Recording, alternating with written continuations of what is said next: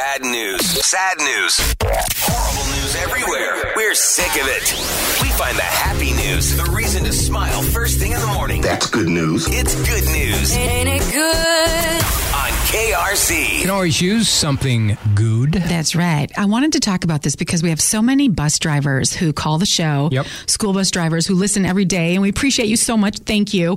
And they often view the kids as their own kids. They have to be alert for drivers who aren't paying attention and stuff going on the bus. There's so many moving parts. This is a perfect example of a caring, alert bus driver who goes to the ends of the earth to protect the kids. So this happened in North Carolina.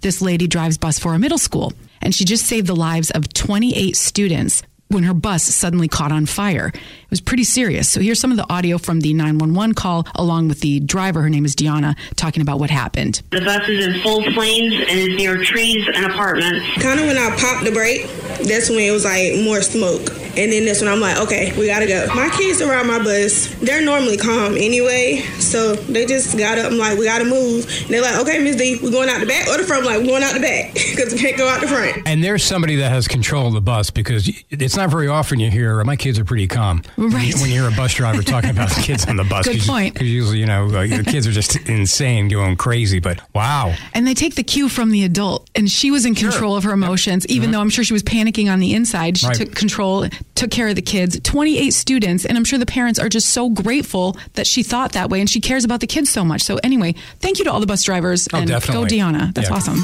Kudos to you guys for keeping our kids safe here in Northeast PA. It's a big responsibility, really is.